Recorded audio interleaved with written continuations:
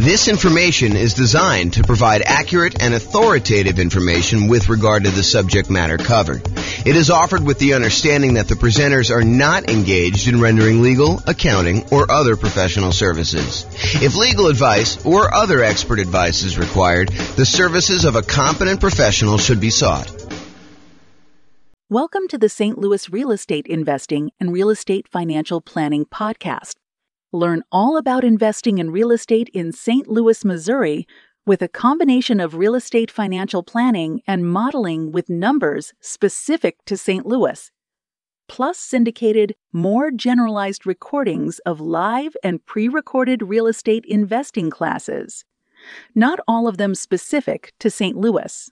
Be sure to stay tuned after the podcast for a message from our sponsors. Well, good morning and welcome, everyone. I am James Orr, and today we have a really crazy, cool class.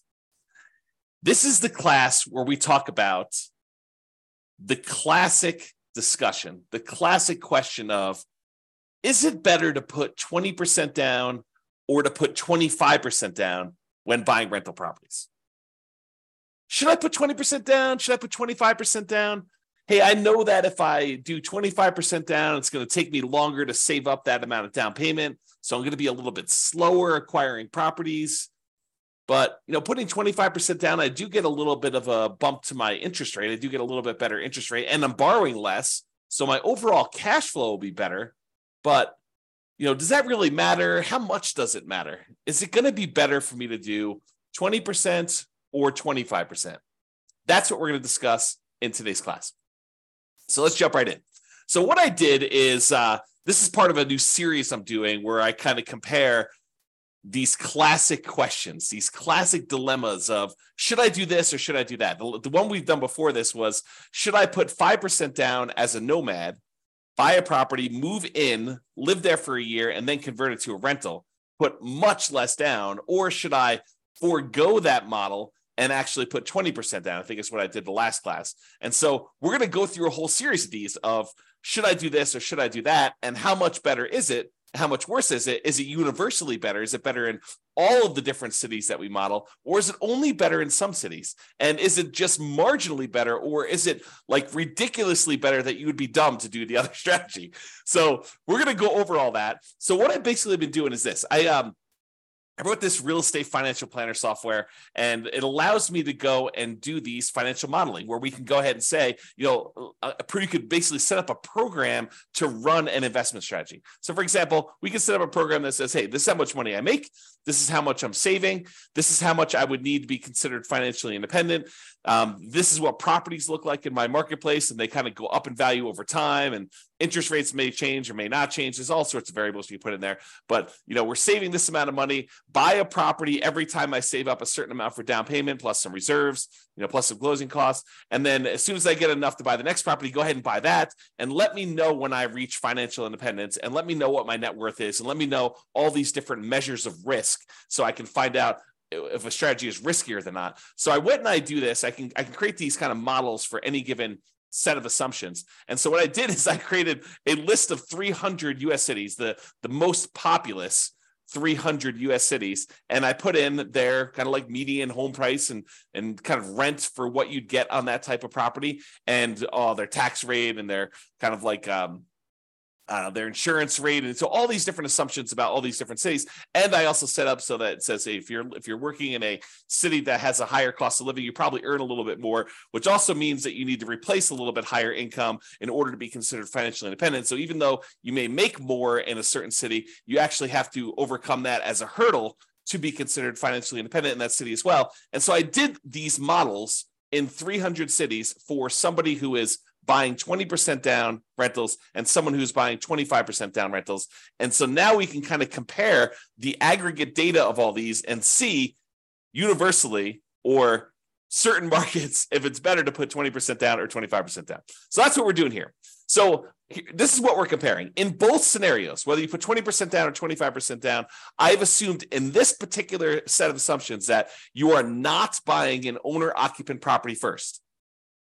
You are starting as a renter and you are remaining as a renter yourself for the entire duration.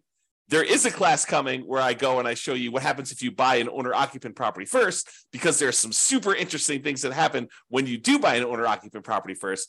For example, you eventually pay off that property, and the kind of thresholds you need in order to be considered financially independent drops, because you no longer need to have that much money in order to support a mortgage on the property you're living in. So how much you need in order to be considered financially independent could go down. If you needed $10,000 a month to be financially independent to support a $2,000 a month mortgage or $3,000 a month mortgage, and if that mortgage gets paid off and you no longer have the principal and interest part of that payment, you may have taxes and insurance and all that other stuff, but the principal and interest part of it drops by $2,000. Well, you don't need $10,000 a month to be living on anymore. You really only need like $8,000 or $7,000, depending if it was a $2,000 a month mortgage or a $3,000 a month mortgage. And so it becomes interesting, because at some point, when you buy a house to live in, if it gets paid off, that your actual kind of like target in order to be financially independent drops. But we're not talking about that today. Little kind of teaser for another class. In this class, we are talking about analyzing whether you put 20% down or 25% down, and you are remaining a renter the entire time. So your rent just keeps going up with inflation, just like the rents on the properties you're buying as an investor. Okay. And then you're remaining this renter the whole time, but you buy rental property when you've saved enough for your down payment, plus your closing costs, plus 6 months of reserves for your personal expenses, and 6 months of reserves on all of the properties that you own up to that point, including the one you're buying. And additionally, you need to qualify for that loan based on a 45% debt to income ratio. So if you're buying properties that have negative cash flow, then that could hurt you moving forward of trying to qualify for the next property. You need to wait for the rent to kind of creep up enough for you to actually get a good debt to income ratio where buying the next property is acceptable, which is the reality, right? I mean, if you're buying negative cash flow properties and you go to the lender and you say, I want to get a loan, they'll be like, hey, you don't qualify. Your debt to income ratio is out of whack. So we do take that into account when we do our modeling. And it does come into play when we have some of these markets where cash flow is really, really hard. And I'll also point out, kind of jump to head to a slide I'm going to talk about in a little bit, we are not optimizing for cash flow. You'll notice throughout the classes I've been teaching recently, we've been really focused on all the different ways, the 88 different strategies that we have for improving cash flow on properties. Because right now in our marketplace, prices are up, interest rates are up a lot, and rents are lagging. So cash flow on properties is really hard in a lot of markets. And so we've been talking about all the different ways that we can go and improve cash flow. Well, I didn't do any optimization for this. This is sort of like me taking kind of a middle of the road, median sort of price property. And in a lot of markets, you're probably not buying median. You're probably going to buy a little bit below median. And I'm also just taking what a typical rent would look like in a property, not optimizing in any way. Okay.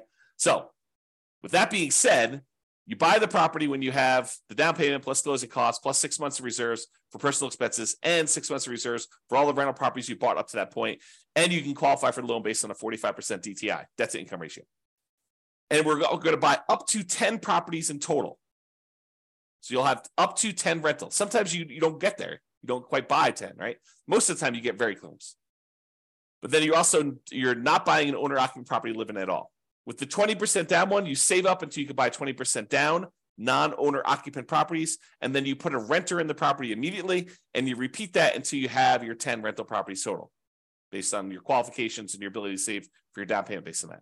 For 25% down, same thing. You save it up until you buy 25% down, non-owner occupant properties, so you put a renter in the property, and you repeat that until you have 10 rental properties with that one. Now realize, as I mentioned at the beginning, putting 25% down gives you a slightly better interest rate. And because you're putting more down, it means you're borrowing less, which means your payment is lower. When you borrow less money, your payment is lower.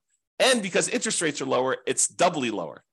Not exactly 2x, but it's lower for two reasons. It's lower because your interest rate is lower, and it's lower because you're borrowing less. Okay. But it means slower acquisition because, at least in the beginning, because it takes you longer to save up a 25% down payment than it takes for you to save up a 20% down payment. So it's a little slower to acquire the properties, but with improved cash flow, your savings rate increases. So eventually it might be faster to buy those next properties because you have so much better cash flow. Super interesting. This is like the challenge, right? Like, what's going to be better when you do this? if you want to actually dive into my analysis, I put the URL here on the screen. I will try to remember to put it in the show notes for publishing this to the podcast and wherever else I publish this. But you can go click on this and actually see the most up-to-date results. Speaking of up-to-date results, I'll kind of like preview a little bit later in the presentation, but when I go and I do my analysis, I am not an expert on 300 US markets, right? I'm using kind of like the median price and what rents are based on, looking up rents online, doing rent comps essentially, and trying to determine what rents would be. But I don't know your market. You know your market, and you can go look at my numbers. My assumptions are all published. You can go look at my assumptions and say, James, you're a little bit crazy. I mean, you should probably use a little bit better number for this. Go ahead and reach out to me. Send me an email. Tell me, look, we should be using these numbers for this. And to be clear, I don't want like your once in a lifetime or once in a decade amazing deals that you're able to find after searching for 3 years with 20 years experience.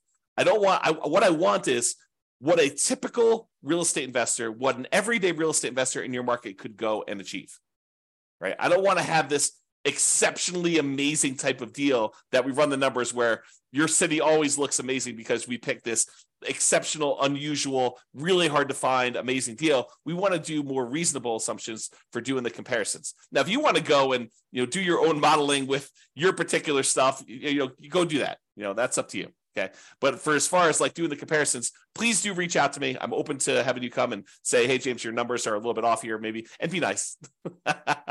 Please be nice. Don't go, James, you're absolutely wrong. You suck. Don't do that. Oh, man. Be nice about it. Okay. So go ahead and reach out. You could do that. And then if the reason why I gave you the link, though, is if we change the numbers and I change them in the database and I rerun everything, then all the numbers will change. And it'll change it for all of the analysis we do, not just this one, 20% to 25%. We'll rerun all of them and do all the comparisons. I've got 30 different comparisons so far, and I'm on my way to 100 plus. I have a whole bunch laid out. It's just a matter of time of getting in there and doing the analysis. Okay, but I digress. Okay, here we go. So how do we determine if somebody is financially independent? When we're doing this modeling, how do you say, hey, this person achieved financial independence at this month? Well, financial independence is really made up of 5 income sources, and the 5 income sources need to surpass whatever their target monthly income in retirement is, which I've set to be whatever they were making from their job. So I said, look, if you get to make a little bit more because your market's a little bit more expensive, that just means that we need to replace that little bit more amount in order for you to be considered financially independent in your marketplace. So here are the 5 different sources of income that count as to whether somebody is financially independent. Number 1 is net positive cash flow from rental properties. Take all the income from the property, rent, and anything else you're getting, minus all the expenses, including vacancy, principal and interest, the taxes, private mortgage insurance if you have that, regular insurance, maintenance, management. You subtract out all those expenses from the income. What you're left over is your net positive cash flow from rental properties. That counts toward whether or not you're financially independent. If you have enough rental property income net after all these expenses on your properties, if that is net positive over what you were making from your job, you're considered financially independent. We have you stop working and you just continue living based on that. Okay, that's how we do in the modeling. In addition to that net positive cash flow from rental properties, there's another source of income. There's 5. I'm going number 2. So you can take any money you have left over that is invested in stocks or bonds or loans as a lender, if you're making hard money loans or whatever it is, times whatever your yearly safe withdrawal rate. If you've heard of the kind of Trinity study or the 4% rule, we're basically taking any money you have invested outside of your rental properties times whatever your safe withdrawal rate, which we're going to assume to be 4% for all of these. And that gives you a number as well. So if you've bought your 10 rentals and now your money is sort of accumulating in your account and you get to $1 million, you'd have about $40,000 per year contributing to you being financially independent. Just using like an example. We do the actual math. It doesn't have to get to $1 million. We'll do it for $100. We'll do it for $10,000. We'll do it for $500,000. Any number you have, we'll multiply by your safe withdrawal rate, divide by the number of months in order to find out what your monthly income is, because we calculate it monthly, and we'll determine whether or not that contributes to being financially independent. So those 2 things, net positive cash flow and your invested assets times your safe withdrawal rate, plus these other 3 sources of passive income, which I did not model here because we just assume that they're not getting any, but it would be passive income from Social Security. You can model that. Any passive income from any annuities that you buy, the insurance product where you pay someone and they pay you a monthly or yearly stipend. or passive income from pensions if you have a pension with your job. So the two that we're primarily focused on are net positive cash flow from rentals and the invested assets times your safe withdrawal rate. We're going to ignore, for the sake of this particular discussion, pensions, Social Security, and annuities. All right, so here are my assumptions. Each city modeling uses their median home prices, approximately, and estimated rents for those properties. We did not apply any of the 88 strategies for improving cash flow. Job income does vary based on the city, so you can afford a property in that market. I didn't want you to go and say, hey, everybody makes $5,000 a month, and then you go try to buy a property in LA, and you're like, you never hit the 45% debt to income ratio because you can never qualify for that particular loan. So I've had to vary income based on the city so that you could actually buy properties in that city. Okay. But we do consider that if you need to make a higher income in order to qualify for properties there, that you also need to overcome that income to be financially independent. So it sort of offsets in a weird sort of way. We start with just enough down payment to buy a 5% down owner-occupant property with closing costs. So we assume you start with 7% of the price of properties in your marketplace, which also changes depending on what market you are. This is true even though you're not buying an owner-occupant property, because we're going to do some comparisons later where you do buy one, and I wanted those to be starting at the same ground, like starting at the same level, where instead of, if you start today and say, look, you make $0, which I'll probably do as definitely an example, where you're starting from nothing and all you have is a savings rate, and maybe I start with different savings rate, I'm digressing. Okay. But basically here I'm saying, look, you're doing it so that you have a certain amount that you could buy an owner occupant at the start, because eventually I'm going to compare you doing owner occupant ones and see how much of a difference that makes. And I wanted them to be as close to apples as we possibly could. I also set a $10,000 minimum. So if you happen to be a market where 7% of the price of your properties it works out to be less than $10,000, I do bump it up to $10,000. I don't even know if we ever hit that. What would need to be the property value in order for it to be less than $10,000? It had to be pretty low. It had to be like sub 150. It's 150 times 7% is like $7,000 plus 35. So yeah, it needed to be less than 150,000. I don't know if there are any markets where the median is less than 150. I have to look that up. I don't know. See, this is an example of me not knowing. There you go. Case in point. All right. So interest rates. So for the non-owner occupant 20% down interest rate that I picked is 7%. And if interest rates change over time, I will go in there, adjust it, and rerun everything for all the cities. And there's no private mortgage insurance because you put at least 20% down. So there's no PMI, but you're putting 20% down, and the interest rate for the 20% down loan is 7%. The interest rate for the 25% down loan is 6.75. So it's a 0.25% improvement to get 25% down. And I will tell you, I think that's conservatively low.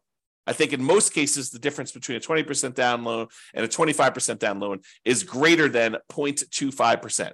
It's greater than a quarter point of interest rate. Okay. But that's what I did. I didn't want to give 25% down too much of an advantage, although maybe I should have. Maybe I should have done what reality was, but there you go. And I used to just model this out for 60 years because 60 years, even if you're 40 years old, that gets you to 100. If you're 20 years old, that gets you to when you're 80. But because some of these took more than 60 years to find out when they became financially independent, I just decided to extend everything to be 100 years. And I realized, James, I'm 50 years old. If someone listening, I'm 50 years old. There's no way I'm going to live to be 100 years old. So this running this 150 years, running to be when I be 150 doesn't make any sense. I get it. Even if you're 20 years old, running it for 100 years probably doesn't make sense for a lot of you. But I did it for 100 years just so you could see and so you can get a feel. For a lot of my measurements, I'm picking 40 years in the future as an arbitrary point. You can see all of my assumptions in detail. Just go to realestatefinancialplanner.com/model, MODEL, and you'll be able to see all the different modeling I'm doing and go to a specific city and see the drill down into the assumptions for your city and what you're doing and all the different variations I've done. That's all up there, at least for now. I may change it in the future, but as of right now, it's all open and available to everybody. All right, let's jump into financial independence. So when do they get to the point where all their passive income from the net rent, the net rental income, and also the invested assets times safe withdrawal rate, when does that exceed the amount that they were earning from their job? Well, if you put 20% down in in 52 of the 305 cities, you achieve financial independence faster with 20% down. So about 1/6 of all the cities I ran, it was faster for you to put 20% down. However, in about 2/3 of the cities, 194 cities out of 305, it was faster for you to be financially independent if you put 25% down. Wait, what? So putting 25% down was actually faster in 2/3 of all the cities we tested than putting 20% down. And in 59 cities, it didn't matter. Didn't make a difference whether you put 20% down or 25% down. In fact, there were 25 cities where you never achieved financial independence, regardless of whether you put 20% down or 25% down in 100 years. Now, you may have a pretty significant net worth at that point, but your income from your real estate and the income coming from that safe withdrawal rate of any other invested assets never exceeded the job income that you had. But you could just go ahead and say, look, I'm going to stop working. I've got $3 million or $5 million or $10 million, whatever it is that you have there, and I'm just going to start depleting that. So you'll end up kind of losing your balance over time in some of those cases. Some of the cases you actually don't, you run out of money. We'll show you those. Okay. So the key here is 194 cities, 2/3 of the time, it was better for you from a speed to financial independence perspective for you to put 25% down. So that's a win in most cases for 25% down. However, what's interesting is it's not universally true. So when you get in arguments with someone online, an online forum about it's always better to put 25% down, it is not. Or if you get in an argument with them, hey, it's always better to put 20% down. No, it is not always better. Sometimes it's better, sometimes it's not. And you got to go look at your city to find out what the deal is there. Okay? This is the distribution.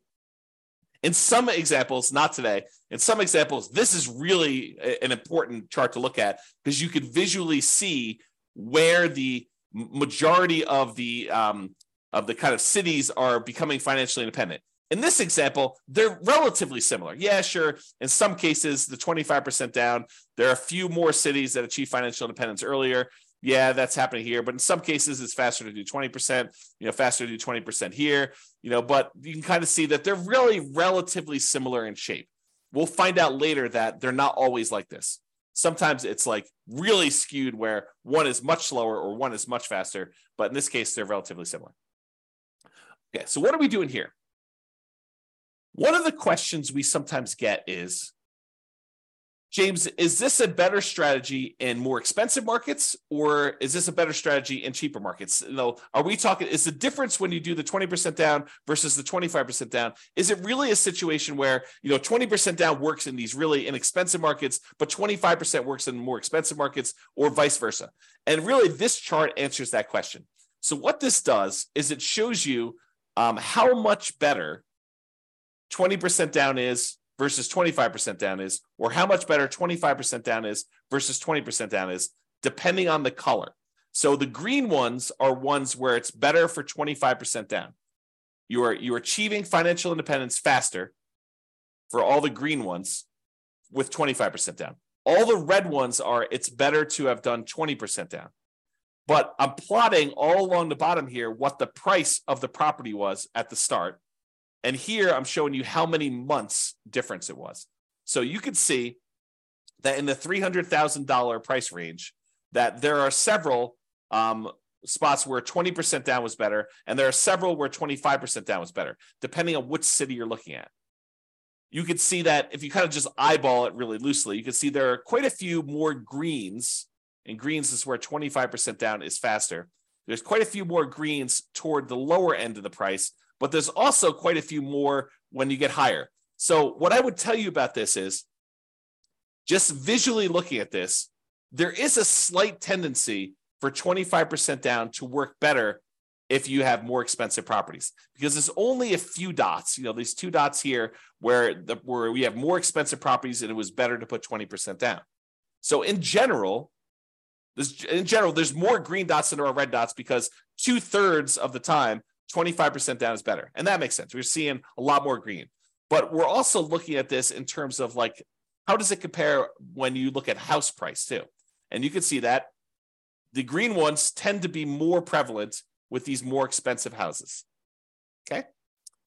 Not to say that there aren't a couple outliers, but there are a trend, a correlation there. All right. And there's a couple outliers. There's a couple times where putting 25% down is way better than putting 20% down. And most of the time, though, it's, within, what is this here? This is probably about 50 months, so about 4 years. So most of these are less than 4 years better. So it's not like you're saying, hey, look, if I do 25% versus 20%, I'm going to gain 10 years faster to financial independence. No, it's not that significant in most cases. We're talking about relatively small numbers, a year or two here. Although, you think about this, if I could save you a year or two of working a job that you hate by helping you get to financial independence faster, that's pretty valuable. That's valuable information, right? Even a year or two, or 3 years, or in this case, we talked about being 4 years. I don't know, kind of interesting. All right, so we've talked about speed to financial independence, but speed to financial independence is only one way we can measure whether something is better or not, right? The other way we can measure if something's better or not is just pure dollars that you have, your net worth at certain periods of time. And so we're going to use net worth at year 40, and we're going to look at the net worth at year 40. Is it better, or do you have a higher net worth if you put 20% down or if you put 25% down at year 40, comparing net worth in these 300 US cities? In 8 of the cities, it doesn't matter. You end up with the same net worth, which is super fascinating because it's hard to be exactly even. Okay. But with 8 cities, it doesn't matter. Okay. It is faster. I'm sorry, not faster. It is higher net worth, better. You have more net worth at year 40 in 193 cities, about two-thirds, if you put 25% down. So not only is 25% down faster, but 25% down gives you a higher net worth in about 2/3 of the cities. And about 1/3 of the cities, 104 cities, it is actually a higher net worth to do that, which is crazy. So depending on what city you're in, it's better to put 20% down versus 25% down. Okay? It really depends on what city you're in. So it's not universally true that one is better than the other. But if you had to generalize, typically it's a little bit better to put 25% down. From both a speed perspective, where it's also about 2/3 faster, 2/3 of the cities are faster, and also from a net worth perspective, about 2/3 of the city have a higher net worth at month 40. Okay. All right. Same thing we did before. We talked about the difference in speed. Now we're doing the difference in net worth graphed against how high the property prices are. So are the more expensive properties performing better in terms of net worth than the less expensive properties? And so in this case, the red is 25% down is better. So in this case, the reds are appearing more frequently at the higher end prices. And so it is slightly better to put 25% down on these higher priced properties than it is to put 20% down in terms of net worth. Okay.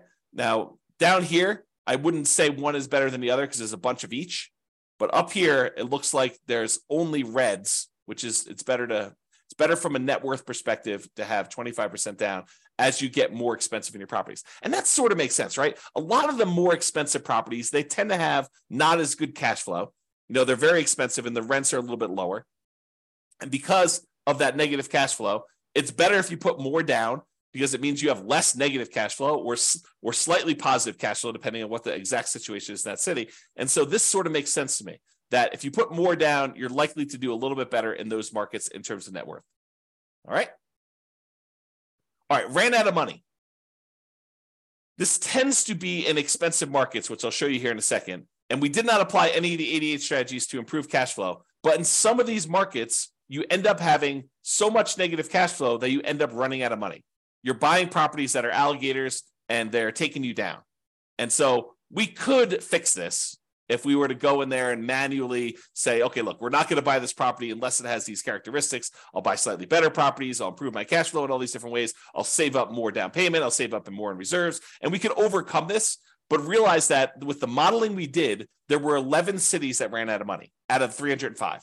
11 out of 305. In 294 cities, it didn't matter. None of those ran out of money, but in 11 of the 305, you did run out of money.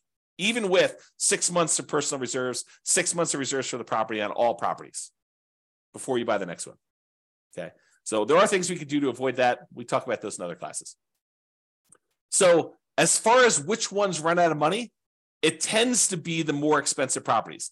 The overwhelming of things under $1 million. In fact, I can't see any under $1 million where it ran out of money. This really started applying when she got to about 1.25 million or so, and then all the way up to the really, really expensive properties where you have there. So if you happen to be in a really, really expensive market, we need to really pay attention to your cash flow, really need to improve that to optimize for that and take into account the negative cash flow you're going to have on those. Pick strategies that overcome that limitation. Okay? All right, so let's do a summary here. I've got two different versions of this slide. In one version of the slide, I'm taking the average. So I say, take the net worth at year 40 and take the average of all of the net worths of all 305 cities. So add them all up, divide by the number that I've got, and that gives you an average. But in other ones, another slide, I'm doing the median. So I'm taking all the net worths, I'm stacking them from lowest to highest, and I'm looking for the middle-most net worth. That's what median is, okay? Versus average, where you add up all of them, and then you divide by the number that you've got, and you've got an average. So I'm going to first start with median, and then I'll go to the averages, and we'll do the median a little slower, and averages we'll kind of summarize very quickly. All right, so median. At 40 years, the median net worth, when you put 25% down, is about $7.3 million. Of all the cities, that's the middlemost number. But if you put only 20% down, the median net worth is only about $6.9 million and change. So it's a difference of about $330,000, or a difference of about 4.7%. Now, honestly, that's not that big of a difference to me. A 5% difference, yeah, there is a difference, but we're talking about, a $330,000 difference on a $7 million net worth. Not super significant to me. So while 25% is better, it's not like crazy 2 times better or anything like that, right? It's marginally better if you think about it. And as an aside, we're talking about the net worth 40 years in the future.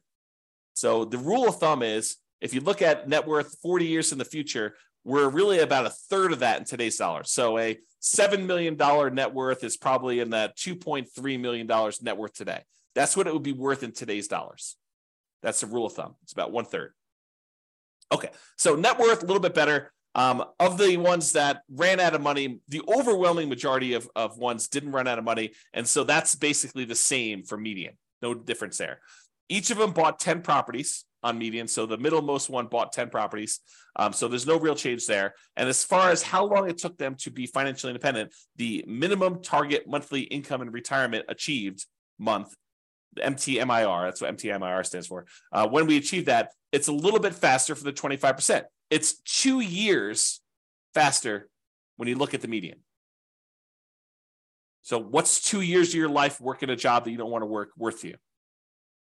Well, it's 2 years faster to put 25% down, which is about 4.1% faster. Again, not a huge difference from a percentage perspective, but if you don't have to work a job you hate for 2 years, that could be great. Now, if you love your job, maybe it's not a big deal. Right? If you're like, hey, I love what I do, I would do it even if I didn't get paid, awesome. But if you don't like your job, 2 years can seem like a very long time. So there you go. All right, so those are kind of like the metrics that we've got. So really 25% down is slightly better. It was 4%, 4.7% better in terms of net worth, and 4% better in terms of faster speed to retirement, to being financially independent. But let's look at risk, okay? So there's, I don't know, however many there are. There's 6 different measures of risk that we've got on here. One is rent resiliency. How far rents can drop before you would have negative cash flow. And if you're putting more down, you would think that that would make you less risky because your monthly payment is lower. So your rents could drop more before you'd actually have negative cash flow. So by putting 25% down, it should be less risky. And it is. It's about 10%, 9.7% less risky over the entire 100-year period. This is not a snapshot in time. This measures risk over the entire period that you ran it. Okay. And there are other scenarios, not necessarily today, but there are other scenarios where the risk actually shifts. So it could be really, really risky early on and much less risky later on, or vice versa. It could be really, really low risk early on and much, much riskier later, or it could be sort of an even distribution of risk, which is pretty rare. You usually have spikes in there whenever you kind of increase certain things, but each risk curve is different. And it's interesting to summarize them, but it's more important sometimes to actually drill down and see what's going on an individual city basis. Okay, so we talked about rent resiliency, how far rents can drop before you'd have negative cash flow. What about price resiliency? How far prices can decline before you have negative equity? In other words, how much equity cushion do you have in your properties? And if you put more down, if you put 25% down, you would expect it to be less risky, which is true. So we have a 70% price resiliency on average for the 25% down versus 68 for the 20% down, or about a 2.9% difference. Again, that's not that big of a difference to me. That's almost the same, right? But 25% down is slightly less risky. What about debt to income? You know what? Your lender calculates a debt to income calculation to figure out what your debt to income ratio is before they give you a loan to buy a property. Well, we measure this every single month on all the properties that you currently own so that we can see what your debt to income ratio is on a 100-year term. And it turns out your debt to income ratio is better. It's lower for putting 25% down. You put more down, you have lower monthly payments for the amount of money you've got coming in, which is pretty much the same as you're buying the same properties. So your lower debt to income ratio means it's less risky for you to put 25% down. It's about 15% better for you to put 25% down. That's starting to become significant for me. That's an improvement. It's less risky from a debt to income perspective to put 25% down. What about if we took your debt load, how much debt you had in total, add up all the mortgages you have in this case, and we divide that through by what your total net worth is? We wanted to find out what the ratio of all the debt you're carrying is to your net worth. If I told you I have $5 million in debt, does that scare you? $5 million in debt. I owe $5 million. Does that scare you? Well, if I make, $50,000 a year and I have $5 million in debt, that probably would scare a lot of people. If I make $5 million a year and I have $5 million in debt, that probably would scare you less. If I make $100 million a year and I have $5 million in debt, that probably wouldn't scare you as much. Similarly, if I tell you I have $5 million in debt and my net worth is zero because I have no other assets, that might scare you. If I tell you I have $5 million in debt and I have a $5 million net worth, really, that's much lower. That's much more conservative. What if I told you I had a $100 million net worth and I have $5 million in debt? You'd be like, that's fine. You could go ahead and take some of your assets and pay that off really easily. And so we want to look at your debt compared to what your net worth is to see what that ratio is. When you put 25% down, that ratio is improved. It's better. And so it's lower. You have a 32% debt to net worth ratio, which is about 8.6 better than the 35% you have when you put 20% down. So it's less risky to put 25% down. What about your debt to your liquid net worth, or what we call debt to account balance? Sure, your net worth consists of the equity you have in your properties, plus any money you have invested somewhere in stocks or bonds or savings or whatever it is there. But what if we say, let's ignore equity, because equity is really hard to get at sometimes. So let's just look at what your debt is compared to your liquid net worth, how liquid you are compared to that debt. Well, we can measure that debt to account balance. And it turns out that, oddly enough, 20% down is slightly better there. 20% down is slightly less risky, and it's about 12% better. That's interesting, right? And then how many months of reserves do we have on average? Ideally, we want to have at least 6 months of reserves. But wouldn't it be better to say I have 12 months of reserves somewhere? Wouldn't it be better to say I have 24 months, I have 2 years worth of reserves, where I have enough reserves where if I didn't get rent for 2 years, I would be fine? Sure. I think that's more conservative. Well, the average number of months of reserves in these models is 676, which tends to be skewed by the really, really high numbers you have much later on in the modeling. And early on, you barely have that 6 months because that's the criteria for buying properties for a lot of cities. Okay. But it's about 8.7% better putting 25% down when we look at that measure of risk. So to summarize, all the green areas here are ones where 25% down is better. So it's better in net worth. It's better in faster speed to financial independence. It's better in at least 5 of the 6 measures of risk. And with some of these, they're relatively small differences. And some of these are starting to become a little bit more significant in terms of what percentage difference they are between putting 20% down. Okay. So that's all the medians, looking at the middlemost one for doing that. Okay. What about average? Well, with average, it's even more extreme. Not necessarily in a percentage, although in some cases it is, but with this, it's better to put 25% down universally when we look at the average for all the different cities. Okay. It's 0.7% better from a net worth perspective to put 25% down. It's 2.2% better from a speed to financial independence perspective to put 25% down. And then, it's much better for you to put, in the 10% range plus for several of these measures of risk when you're considering putting 25 or 20% down. So in general, it seems like 25% down is a little bit better. Not like all better. And it really matters which city you're in, honestly. Okay. Now remember, I've said this a couple times, you could apply the 88 strategies we have to improve cash flow to improve on these numbers. These are sort of like middle of the road numbers. We're basically using the median price property in the market and the rent we might be able to get on that property in that market. You could choose a better property and you probably would do better. And I do model some of these improvements. Like there are examples where I model and say, what if you could buy a property and get a 5% better price or 10% better rents or 10% better price, or you get slightly better interest rates, or you buy down the interest rate. Like I'll do all these different models and I'll compare them so that you can see what impact that has. Okay. Now, again, this is my call to action for you. If you're an expert at your local market, I am not an expert at your local market. And if you want to help me improve my numbers for the local market, reach out via email and I can update the numbers in our database to rerun all the scenarios to your market. And we can improve this so that everybody gets the benefit of being able to see how this compares. Now, I'm not trying to show best case that only a small number of real estate investors could expect to achieve. I really want to use numbers that any real estate investor in your market could expect to achieve. Okay. All right. Now, something interesting that comes up to some people here, and kudos for you, a little plus for you if this applied to you. So you're realizing that, look, we're buying these non-owner occupant properties. We're not moving into these properties, right? So we're buying investment properties. What if you live in a market where your market conditions suck? The economics of you buying rental properties in your market are just not ideal. Could you go and say, I live in blank city, but I will go invest in another city where the economics are much better? Sure, you totally could do that. And there's no local market limitation because we're not even buying an owner-occupant property in this particular case. But you could go say, hey, I'm going to live in X city and buy in Y city. And I did not model it that way. So you could do a lot better than what I'm showing if you just picked a different city that had better economics. All right. So that's it.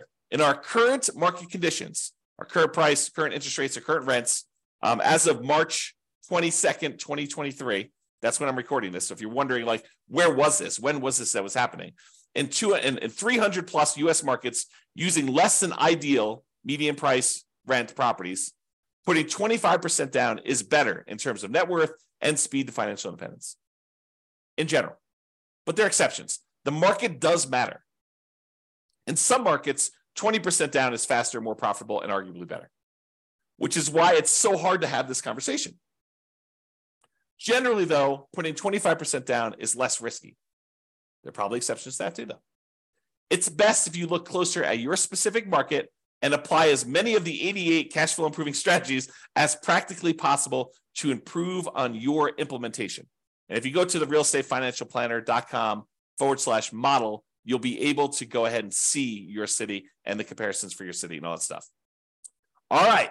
That's all I got. This has been James Orr. I hope you enjoyed this. Hope you enjoyed these kind of like the theme of kind of comparing these, because I'm going to do more of them, unless you tell me I hate them. But I'm going to do more of them because I find it fascinating to see, hey, should I prepay PMI, or should I not pay PMI, or should I hire a property manager? What's the impact of hiring a property manager? If I'm going to put 25% down, what's the difference in speed if I hire a property manager versus not hiring a property manager? Or what is the difference in speed if I decide to pay off my properties early? If If I take extra cash flow and I use it to pay off that, what happens if I take my money and I save it up until I can pay off a property in full? Is that faster? Should I buy 10 properties, wait till I get to the point where all of the equity in those can pay off 4 of the 10, and I sell off 6 of them to pay off the 4? Is that faster? So I'll do all of these comparisons, and I'll show you which one's better, by how much, and how that changes risk characteristics too. But as you can see, it takes a little while to go through the details of each one. So there's going to be about one a week is my plan as of right now, subject to change. That's all I got for you. Hope you enjoyed it. This has been James Orr.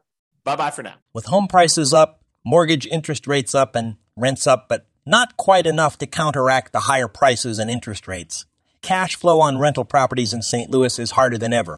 Book a call with the Real Estate Financial Planner to apply our proprietary 88 strategies to improve cash flow on your rentals. See the show notes for a link to schedule your call and improve your cash flow today. If you're a real estate agent, lender, or professional in St. Louis that wants to help our real estate investor listeners, consider reaching out to learn about collaboration opportunities with this podcast.